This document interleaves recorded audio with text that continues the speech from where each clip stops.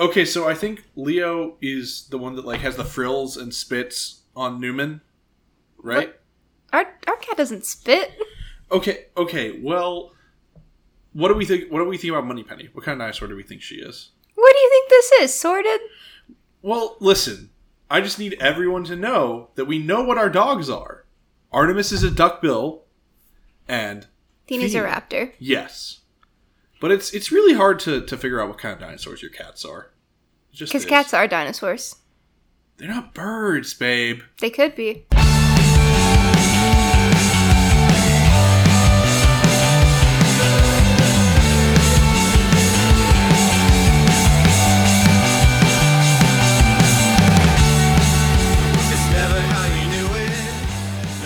Hi, I'm John. And I'm Bethany. And this is... Home viewing.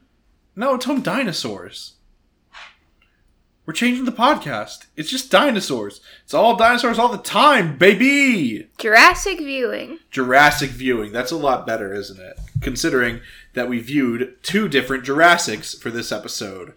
After a month-long, at least, hiatus to deal with, I don't know, important stuff that isn't just talking about movies on a podcast, and let the world deal with some important stuff too that is still going on. We're back! We're back, baby! Woo! Yes. Yes. If you are up for, just 2 chuckleheads talking about... What did you just call me? I called us. You dumb idiot. I'm not a dumb idiot. Are you trying to do the bit from I Think You Should Leave, the Vanessa Bayer one? It has been a while since we've been here, but we are glad to be back. And we are glad to talk about the 2 movies that we watched this week to kick off and close out our very small J section. It's only J? Well, also the John Wick 1 and 2. But we already did those last year for our birthday special. So go listen to those. Yes, go listen to those if you want to do this in absolute alphabetical order. I know you've been missing us. Exactly. If you want to make up for it, just listen to us talk about John Wick 1 and John Wick 2, and I think a little bit of John Wick 3, because we had just seen it in theaters. Oh my gosh, we have to buy that. We do have to buy that. You realize that this is the tendency that this podcast was created to curb, right? But the other J movies that we own are, on digital, Jurassic Park, and... So honest. And a Blu-ray tin that is made to look like a film canister. We drug the VHS out from 1993 and popped it in our player. We had to rewind it for days. I want to talk about this canister that the Blu-ray for Jurassic World comes in. It's pretty good. It is pretty good. It's a tin canister that one of our dogs has bit, so it looks like a dinosaur bit it, kind of, which isn't part of the intentional marketing, but that's the way I've decided to frame it. So it's made to look like a film canister, and it has a Blu-ray and a DVD, and I think a bonus disc in there, too. I'm not really sure. Bonus disc? I don't know. I think it's just the Blu-ray. Remember when bonus discs were just, ridiculous, like watch this sing-along where the dinosaurs rap from A to Z. Or, here's a coloring sheet that came with your DVD. Watch this video so you know how to do that. Oh, God. I think you're talking specifically about bonus discs for children's movies right now. No, because I'm thinking about the Lord of the Rings bonus discs that had, super in-depth documentaries about the production. I know. All you've been thinking about is Lord of the Rings lately. I can't wait to get to L. I can definitely wait. I cannot wait to get to L.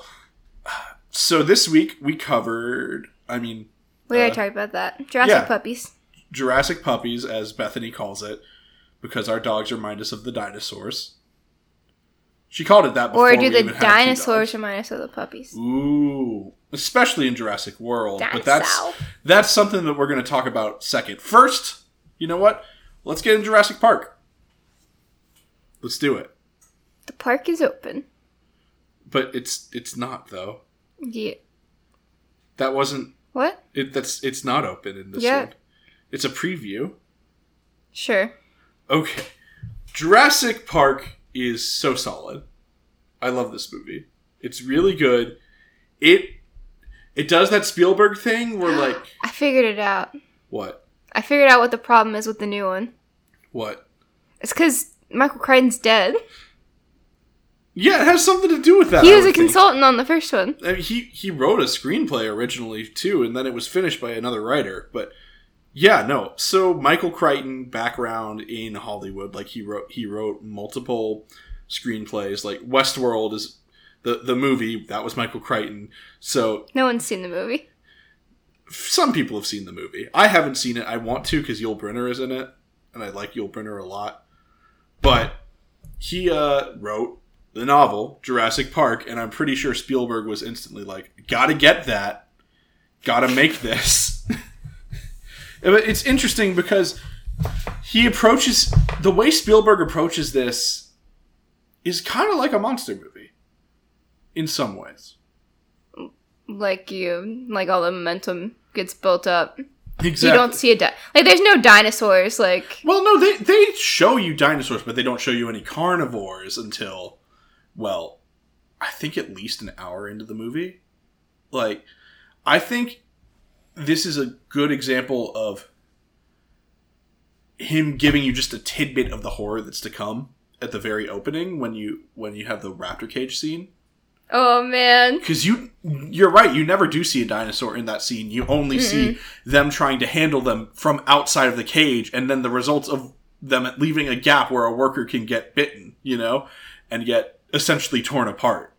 Like that, that's something that, and I think maybe subconsciously I watched Jaws this week just as a way to like compare the two, but it's a technique that he's been using frequently.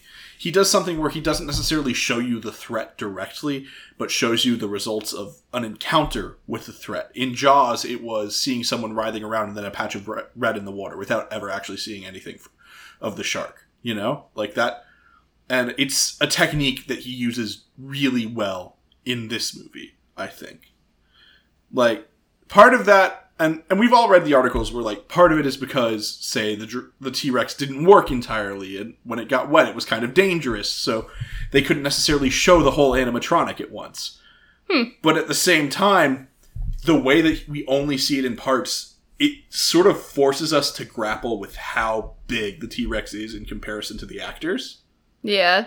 Yeah, and like, just, you sort of feel how terrifying it is. Well, so what I remember the most about Jurassic Park, I don't think I watched it till like high school or something. I hadn't seen it till But college. I remember as a kid watching Disney Channel, they had these little like behind the scenes things where they showed you like the animatronics and all of that. Yeah. It was really cool. Like, I wonder if they're on YouTube somewhere.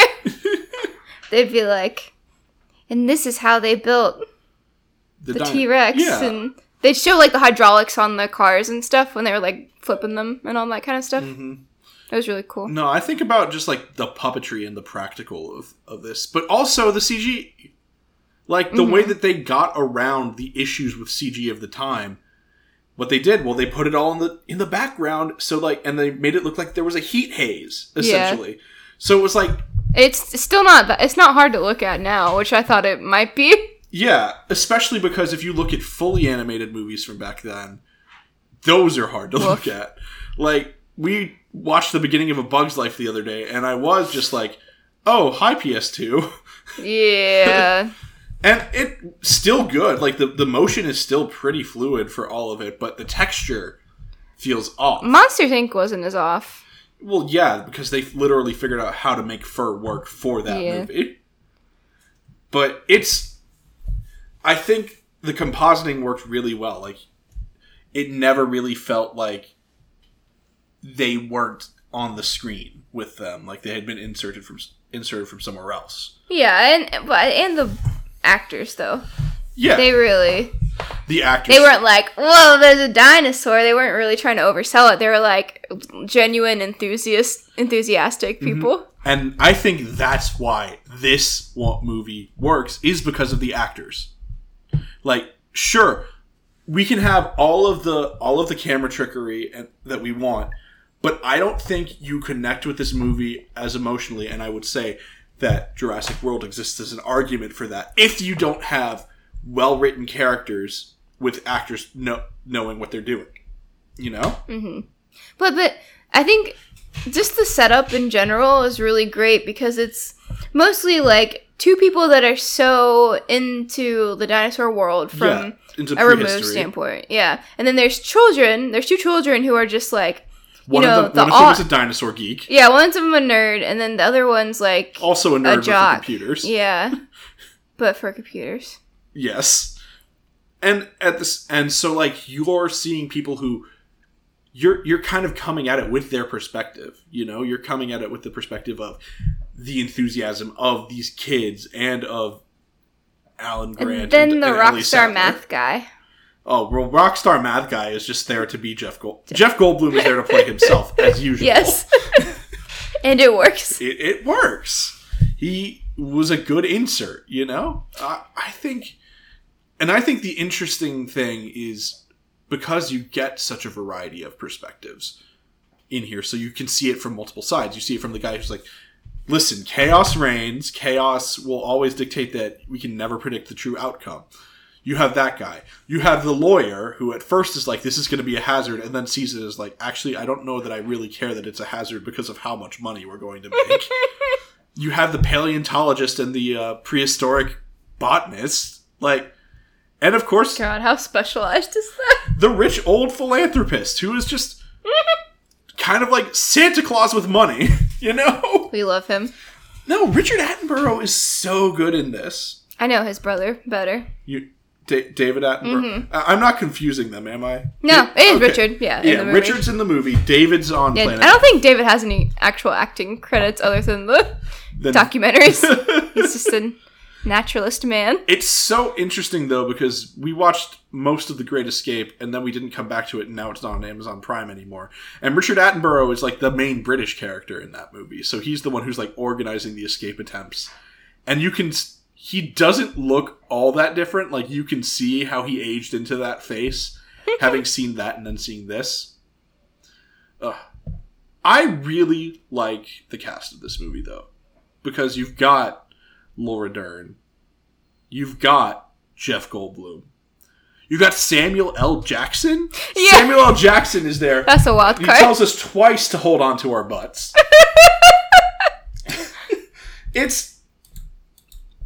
I think, and maybe it's just because they were all working really well. I don't know. They're good actors. They're good actors. And the characters that they play are all, I don't even want to say likable, but believable. Yeah. In a way. They're very authentic.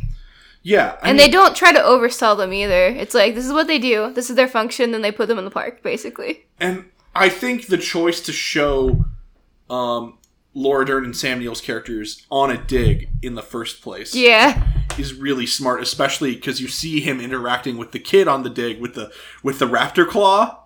Yeah. And like the way that Spielberg shoots it like a thriller in a way when he's telling him about how Velociraptor hunts. But it's amazing because, and this is something that I was saying, there is no useless information in this movie. Yeah. It's very closely aligned with the book, though. And I think that helps. Because there was a book to follow. Yeah. The same guy wrote most of the script. Yeah, and it's like every single piece of information that we're given in the movie pays off later on. Yeah, the messaging was very clear. And it's like the first part where they're doing the weird like Epcot ride thing with the cheesy DNA talking about graphic. We filled it in with frogs.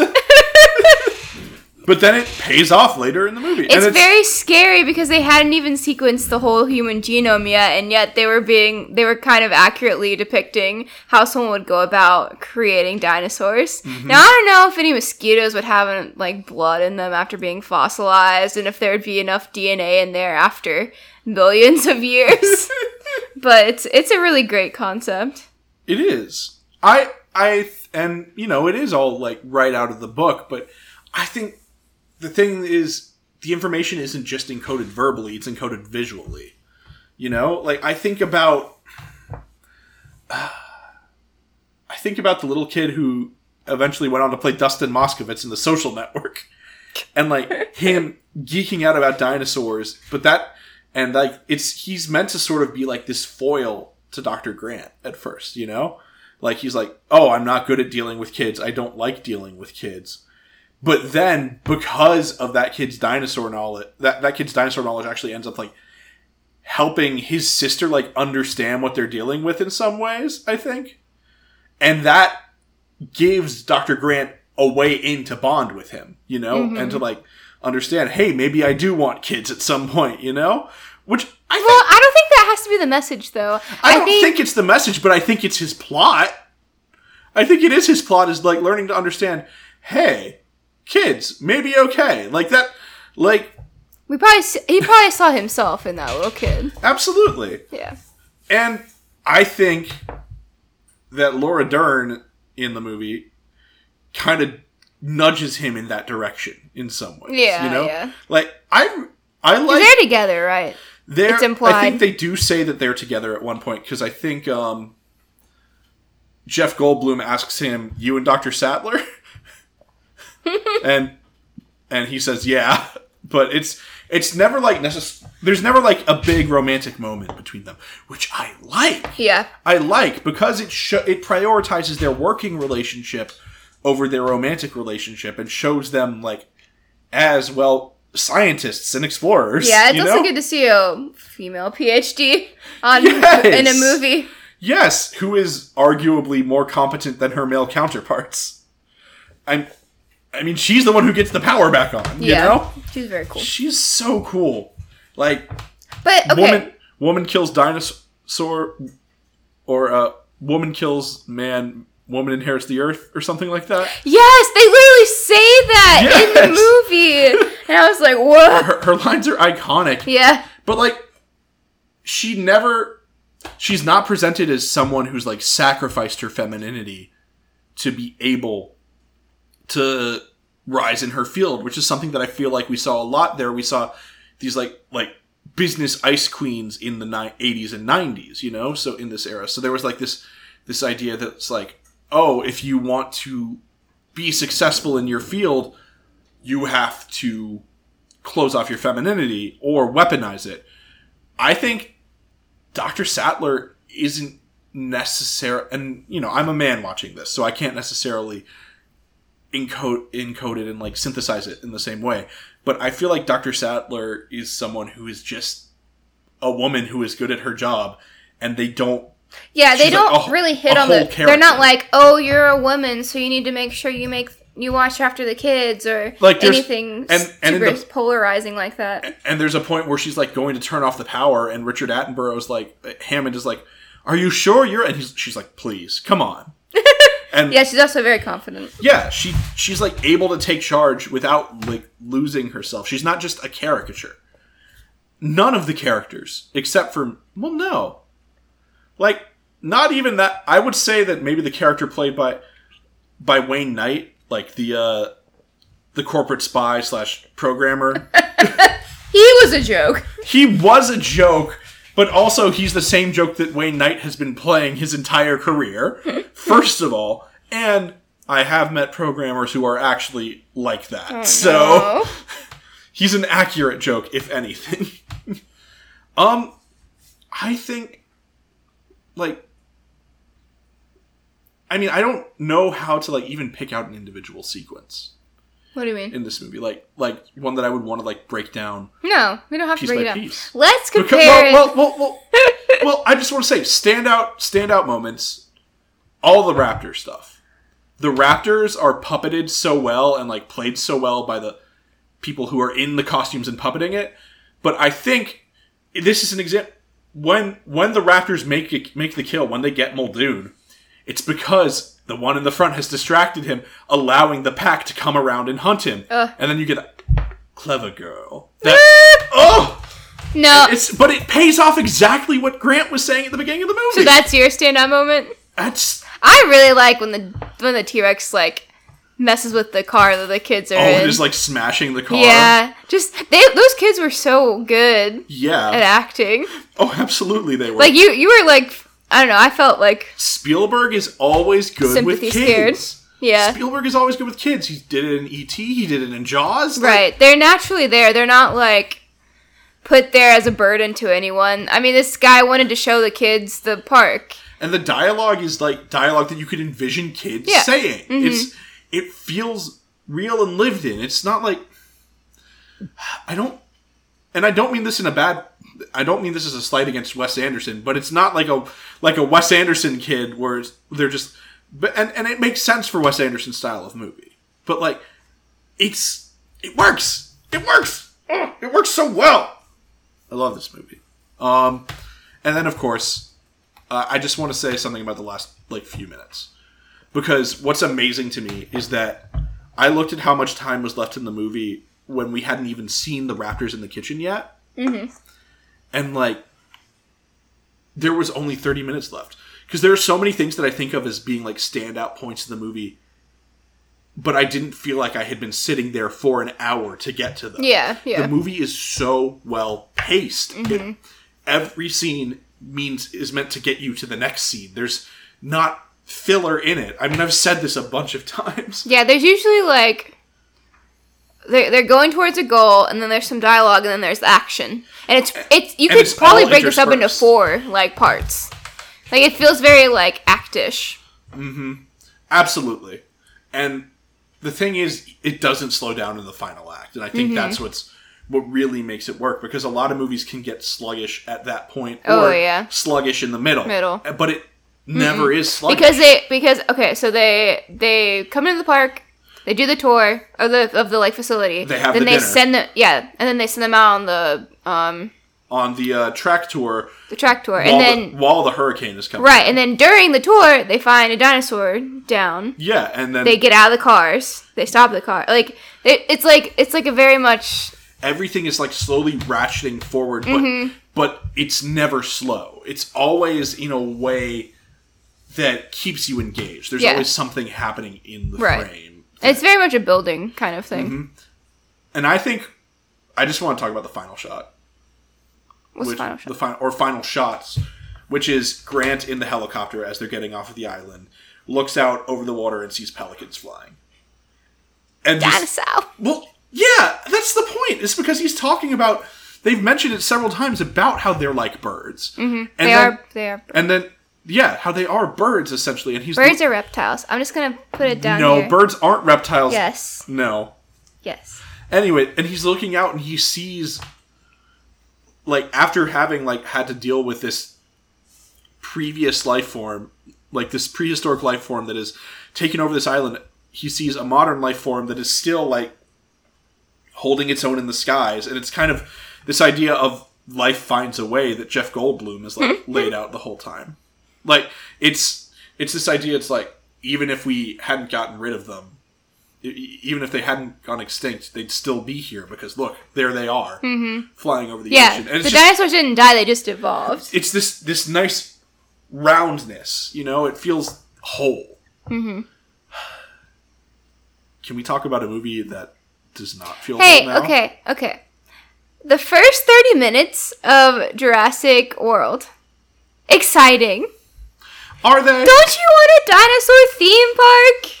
Don't we all want a dinosaur theme park? The thing is, you're more of a theme park nerd than I am. Zoo Tycoon, the dinosaur version. Dino Digs.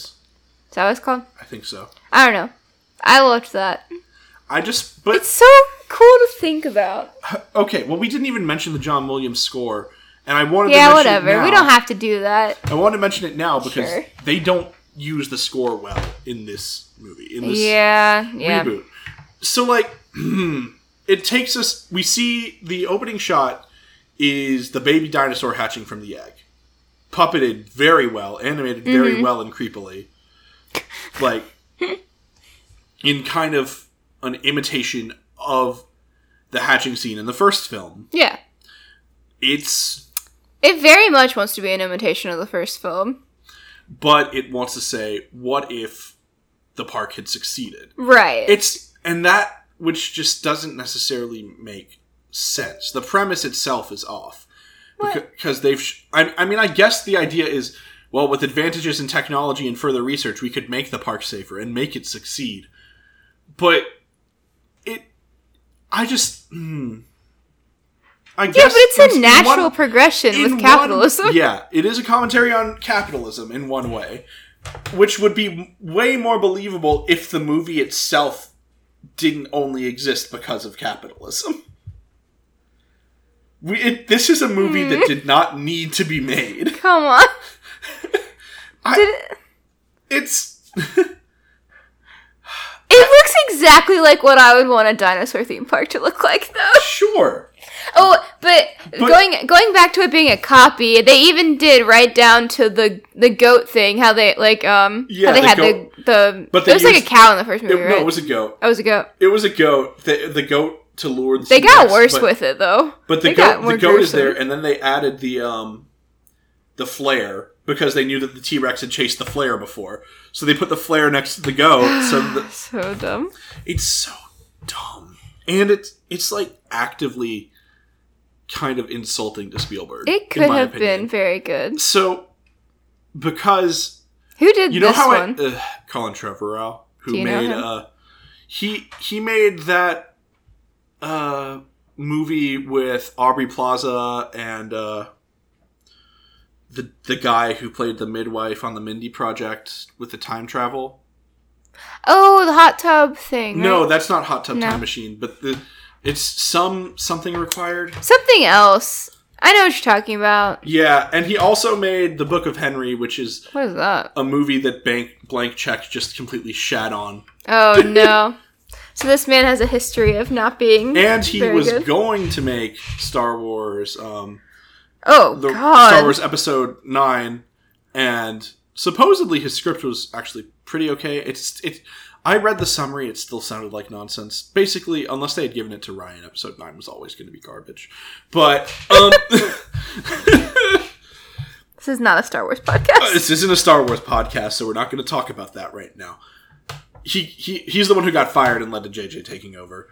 And here's the thing. Here's the thing. He started the action too early in this movie. When does the first action? Do you think like when they can't find the 30 minutes in when the dinosaur like first gets out? I want to say it's more like 45 to an hour in the other one. But yeah, And this one was too long. Wasn't it longer than the first one? Yeah, far too long. Like, and here's my issue. Our protagonists in this one are scientists, and the closest thing we have to a bad guy is someone who wants to sell the embryos, essentially. They're not scientists. And the protagonists. In the original, in Jurassic. Oh, Park. in the original, yeah, they're in Jurassic Park. The protagonists are scientists, and the closest thing we have to an antagonist is Wayne Knight, the programmer. Then after he gets eaten, it becomes the T-Rex. Yeah, the T-Rex in one way. He's more, if anything, he's just a force of nature. Or she's just a force of nature. Exactly. And her pronouns are she, her. Yes. Well, I think the issue is because of the frog DNA, all their pronouns were probably more like they, them. Probably, because birds don't have the same X and Y. Yeah, and that's the issue. Do. Yeah. Because it's a little faulty. The science is out. Well, it's pretty tight considering some other things that are in science fiction. For what it was at that time. Oh yes, well, if you read the book, it's very tight. Oh yeah, Crichton always does that. I should read it again. I think the thing is here, the people who we're supposed to side with are a former Navy man who I guess is a behavioralist, but doesn't seem to have any academic how did he even get involved with the raptors? He just seems kind of thrown in there. And a corporate businesswoman who does do the thing that I was talking about. What thing? Where they're like, she's cold. She doesn't care about her family. Yeah, her sister keeps throwing her under the bus. She puts success above everything. It's like just some gung-ho military dude and a frankly sexist caricature. And then two kids that one kid who's a nerd, one kid who's just Simon before he figured stuff out. What? Nick Robinson. Love Simon. Love Simon. I don't remember that movie. Love Simon. Am I supposed to know? This is Simon when he was still trying to figure out that he was straight, because that's the one consistent thing with him is that He doesn't care about anything except for girls. He doesn't care. So the kids aren't even characterized at all. He like half cares about his brother, but even when he tries to show it, it really sucks. Mm-hmm. Yeah, the kids get like.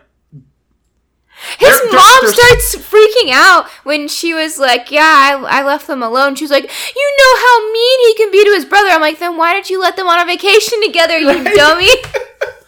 There's one, like, truly great shot of the movie. And that's... Chris Pratt doing the dinosaur pose? Okay, two truly great shots of the movie. It's Chris Pratt doing the pose with the raptors. And then, in the intro, when... you see the foot slam down on the white earth, and then it pans up to see that it's a crow's foot. Because it's just plays in with the... They tried so hard in that intro. Man. Yeah. I thought this was going to be, like... And you see, the thing is, I liked this movie a lot in the theater. Yeah. I absolutely did. Well, because we were seeing it with a crowd of people who were, like, hype as hell. And, like... Yeah. And because it is something that was designed to be viewed on a big screen... Because, unfortunately, it's all, like, fights and CGI spectacle and barely any heart, you know? Yeah. The attempts to inject heart into there, well, you have, like, the, Bryce Dallas Howard and Chris Pratt went on a date together once. Maybe there's something still there. That doesn't really make sense because they don't even seem to actually like each other. But I have to say... Bryce does what she can with this. Yes. She's by far the best character in this movie. I think she and Jake Johnson, who is in a throwaway part in the control room, and is wearing the Jurassic Park t-shirt. And they're like, man, you shouldn't be wearing that. And he's like, died. What? But then he's also like, but wasn't it cool, though? So it's like... It was very funny. But, again, shitting on the last movie. But why? I just want to say... And, like, there's... It doesn't make sense that, like, after all the things they did with raptors... I mean, it makes sense that capitalists would want to weaponize raptors. Sure. I can't believe that... It's just... This is, like, extrapolation of the original that makes no sense. The weirdest part was adding the, like, water dinosaur thing. Oh, yes. And then... And this is the thing that made me... actively angry watching this time, is they feed him a great white shark. Wait, really? They feed that water dinosaur a giant great white hanging down from a hook. Yeah, there's a lot of animal cruelty in this one. It's a dead great white hanging down from a hook, and he jumps up and eats it, which is just them saying, Jaws ain't shit. Like, in the first one, the goat didn't have like a face or anything. It was just like a body of a goat. I think. No, it had a face. It was a real goat. It was a real live goat. But because remember, the entire thing was T-Rex doesn't want to be fed. T-Rex wants to hunt. So like, no, there's. I mean, the animal cruelty makes sense because you're feeding giant carnivores. But it's just larger in this movie. Now the thing, and I will give you credit for this, as a concept, they executed Jurassic World. The park. Very well. Yes. It's very well executed. It's, frankly, looks beautiful. But I think they spent too much time on the concept of the park and not enough time figuring out how to make the park, well, threatening, in a way. Because, like, you don't... It's also kind of boring that they, like, stole the same exact idea where ride malfunctions, they get in some kind of peril. Like, yeah, it's just all the same kind of beats over and over. But now the dinosaur is man-made. It can camouflage. It can hide from heat sensors. It's like, come on. It felt like military propaganda. Yes. Well, and in some ways anti-military in others, because you got Vincent D'Onofrio, who also is doing like the best job that he can. Like They hired good actors. They just didn't give them a good script. And they hired Chris Pratt, who's just being a Chris Pratt character. I think... We won't go into Chris Pratt. The Lego Movie 2 did a really good job of making fun of that specific character that Chris Pratt has been playing in all the action movies. Is that the Batman one? No, no, there's Lego Batman, but then there's also Lego Movie 2, where... I don't think I ever saw it. No, I saw part of it, but... Basically, he plays Emmett, the everything is awesome super enthusiast. He plays basically Andy. Oh, he's still in it. In the first But he's making fun of himself? So he plays Andy in the first one. He plays two characters in the second one. Oh. Emmett Bukowski and then Kick Butowski. Kick Butowski is the action hero Chris Pratt. He has raptors on his Lego spaceship. We've already talked too much about this. Well, I'm just saying. There are two eras of Chris Pratt. There's Chris Pratt, the goofy dude. Yeah. Goofy chubby, married to Anna Faris. Yeah. There's Chris Pratt, and then there's the in-between Chris Pratt, which is when he was in Guardians and still on Parks. And when Anna Faris was like, hey, I'm going to get him chubby again, I promise. And then there's Chris Pratt post Anna Faris divorce. Born again Christian, marries a Schwarzenegger. The thing is that Chris Pratt was probably always in there. Mm-hmm.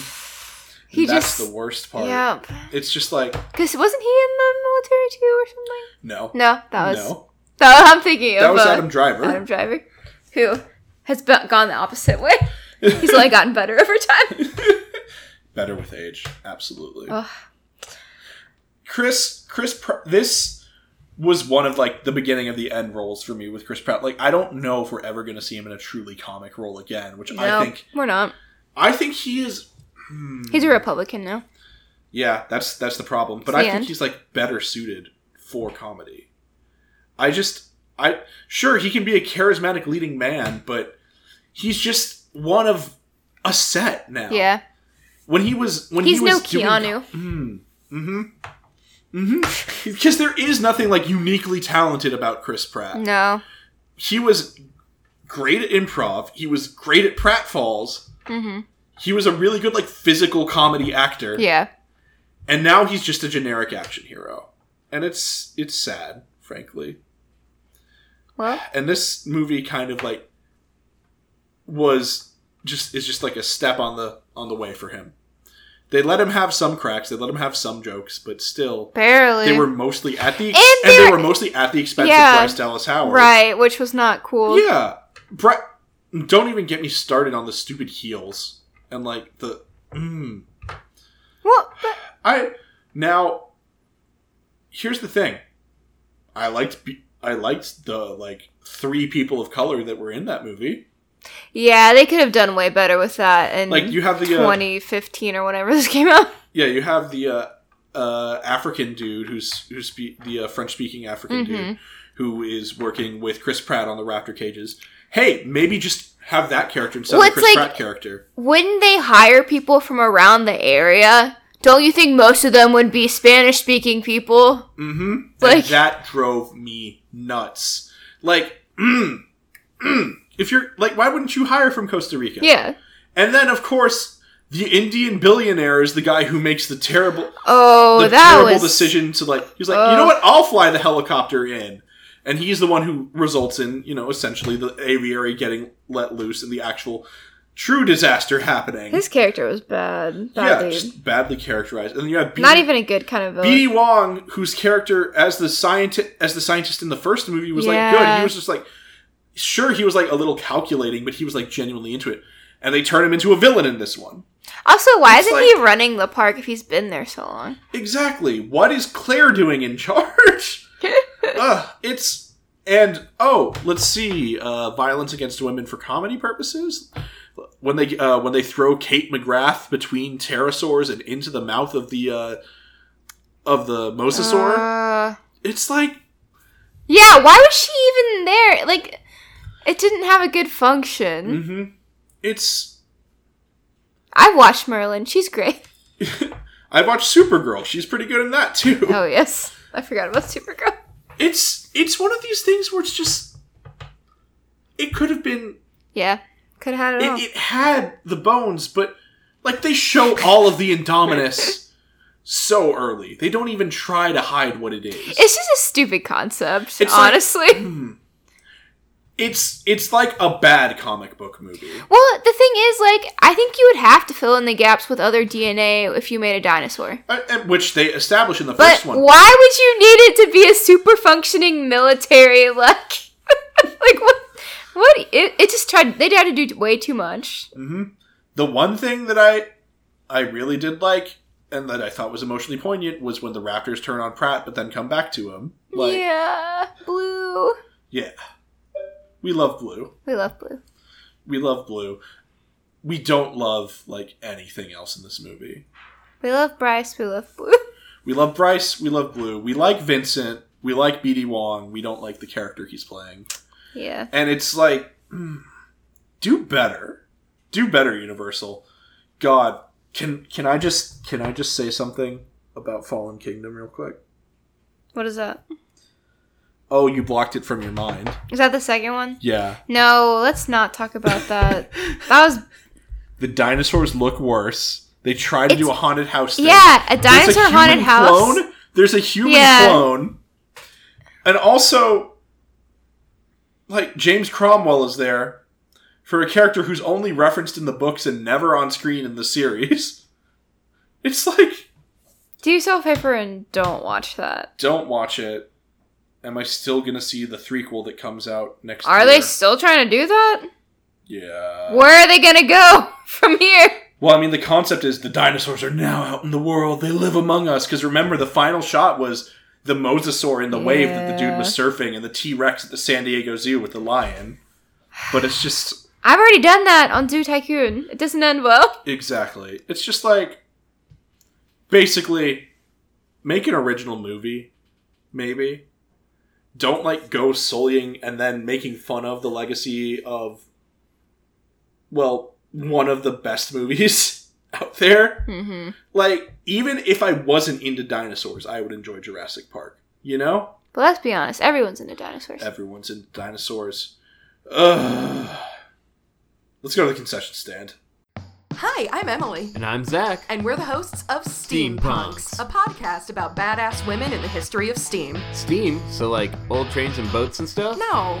Well, I mean, yes, but no. STEAM stands for science, technology, engineering, arts, and math. Oh, like how Ada Lovelace was the first computer programmer, like, ever? Exactly. Awesome. I want to learn more about Steampunks. And you will.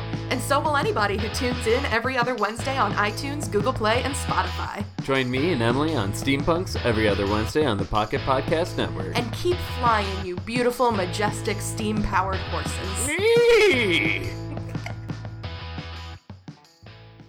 I need to talk to you about cute dinosaurs. Cute dinosaurs? Cute dinosaurs. Now, I think, and listen, this is going to be a controversial opinion, I think them raptors are pretty cute. Like, sure, they're sinister, but, like, they have a pack bond. Sure. They care for each other, and they're lovely.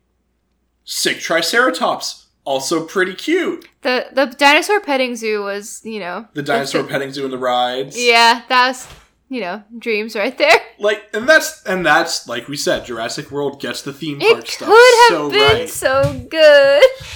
It could have been so good, but it was always going to end in a lot of dead dinosaurs and people. And that's, I think Trevor like relishes in the dinosaur trauma in that one. Yeah, I don't like that. I will say the practical for like the Brontosaurus dying was pretty good, but also that Brontosaurus dying scene was like rough, you know? And then the pan up to see, like, just the field of dead brontosaurs? Ugh. I don't think any dinosaurs actually, like, get hurt in the first one. Yeah. Because, remember, Laura Dern stays with that one Triceratops that gets wounded. Mm-hmm. Like... It's pretty much implied that it dies. It's not wounded. It's just sick. Oh, it's sick? Yeah, it's sick. Oh. So it's not implied that it dies necessarily. I mean, T-Rex gotta hunt. What kind of dinosaur medicine do you have? But at least it's not hunting. Well, no, they said she gets sick like every 6 weeks or so. So like, what? It does? I think it has to do with like the blooming cycle of that particular plant. Oh, jeez. She eats modern plants. Oh, no. And their dinosaur body can't Why process wouldn't you them. give them different plants? And that's the thing that Laura Dern pointed out. See, the first movie... If a dinosaur gets hurt, it's for plot reasons. The second movie, if a dinosaur gets hurt, it's because Colin Trevorrow is a demon. With that in mind, are you ready to rate? It's because he's not a scientist. Are you ready to rate? How are we going to do it? I mean, we gotta rate each movie individually, I think. Yeah. Okay. And I think we've got to rate it out of Mosquitoes and Amber. For the first one? We can change it up for the other one. Yeah, for the first one, let's do Mosquitoes and Amber. Okay. 5. 5? I am being... Come on. Yeah. Every good thing that I've said about this movie, how do I not give it a 5? Like, 5 out of 5. Straight up, this is a perfect film. It is perfectly paced. Not a bit of dialogue is out of place. Every character has motivations that make sense. It has a start, a middle, and an end. It tells a story in order, and that story is self-contained. And it could benefit from sequels. Perhaps there was a good one that the reboot ignored, maybe? I don't know. Maybe. I've never read Michael Crichton's The Lost World. I wouldn't know. But I have. I really like that book. The point that I'm making is, it is if we were doing this like we used to do this podcast, if we were having to say what worked and what didn't work, I could not tell you anything that didn't work for Jurassic Park. It's a 5. This is, I don't know if this is the first 5 I've given. I don't think so. I think I think I've given another 5 before, but this is perhaps the movie most deserving of a 5 that we've watched so far. Well. Yeah. What do you give it? I'm going to give it a 4.5. What do you deduct the half point Because of the guy that was trying to steal the embryo. He was not very good. He was funny. A foil. And what he did... his only function was to start the other chaos, basically. Because without that, then the ride wouldn't have shut down. But his motivation made sense. It did. But especially the way he was characterized. I don't know. It was kind of loose, in my opinion. Otherwise, everything else perfect. Down to the museum destruction at the end. The banner fluttering down. God, iconic. Truly iconic. All right. Now, on the other end of the spectrum, Jurassic World. What are we rating this one out of? T-Rex plushies. I was going to rate it out of margaritas. Oh, what? Because of Jimmy There's no Buffett. margaritas in the... Jimmy Buffett grabs his margaritas when the pterosaurs attack. That was pretty... It was pretty funny. A rare bright spot in a fairly... Well, I was just thinking about the gift shop, how they had all that merch. Okay, T-Rex plushies. Because, honestly, I think this is perfect because I think the T-Rex plushie is the embodiment of this movie in that it's a cash grab. So, do you want to go first or do you want me to go first? What do you want? You know what? I'll go. Okay. 2. 2? 2 out of 5 T-Rex plushies. Oof. I think there is more bad than good in this movie. I think that it didn't focus enough. It learned the wrong lessons from the first movie. Like, it's like, oh, audiences want Dinosaur Go Roar. That's not what we wanted. What we wanted were human stories that dinosaurs are affecting and that are affecting the dinosaurs. Instead, this was just, oh, capitalism bad maybe? Also, forced kiss at the end. Make no sense. Your turn. Oh my god. I'm gonna give it a 2.37. Ooh, 2.37. Yeah. Okay. Because the world building in the beginning was very good. But we're both, on the low end of the spectrum on this one. Yeah. Yeah, and you could, the dinosaurs were there as props. No one cared about actually conserving them. The rides and stuff weren't really educational. It was just ride around in a hamster pod. They had that one museum spotlight with the holograms. And I think a petting zoo? And I think it also did a good job of making fun of corporate sponsored theme parks too. The Jimmy funny. Fallon in the Orb, I was like, it's a perfect parody of sort of the way that a lot of theme parks are leaning, which is leaning on corporate sponsorships and celebrities rather than craft to make the thing work. Yeah. I've never been on the Maelstrom and I never will be because it's frozen now. So. Well, you've never been on the Ellen DeGeneres ride, but... Oh, and I've never been on the True Figment ride either, so... Oh, man. Well, I mean, Disney's still the leader in theme parks, though. they're good theme parks, but they're I have to say, hey, well, just think about this. Remember the first time we went to Mexico at Epcot, and then remember the second time we went to Mexico at Epcot? And the difference was they had released Coco, and they only did songs from Coco rather than like actual traditional mariachi songs. And it sucked. No, it didn't. It didn't suck. It was really cute. The songs from Coco are great. Okay, but it wasn't the same. It's becoming less about cultures. Less about the cultures more about promoting Disney properties. Which, to be fair, Disney is a monopoly. But that being said, where else can you visit essentially a World's Fair that runs year-round? And that is where I'll give it to you. We're a part of the Pocket Podcast Network. Shows include Sorted, Green Mountain Mysteries, No Dice, Steampunks. Yeah, and them's the facts. You can check out all of those great shows on PocketPodcastNetwork.com. You can follow us on Twitter. On Twitter, yes. at Home Viewing Pod.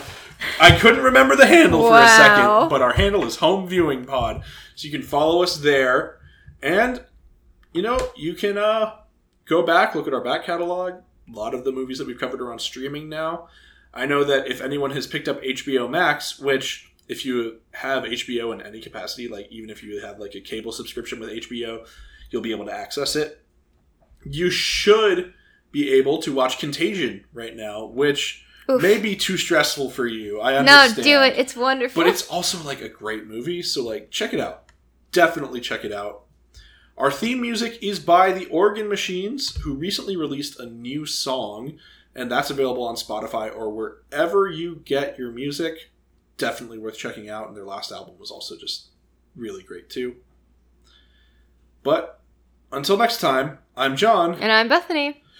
Don't buy any more DVDs. Never how you knew it. Nobody looked at it that way but you. We all saw him drowning, but you were the one with the blood on your hands, singing I never saw the one. Pocket Podcast Network. Quality programming right to your pocket.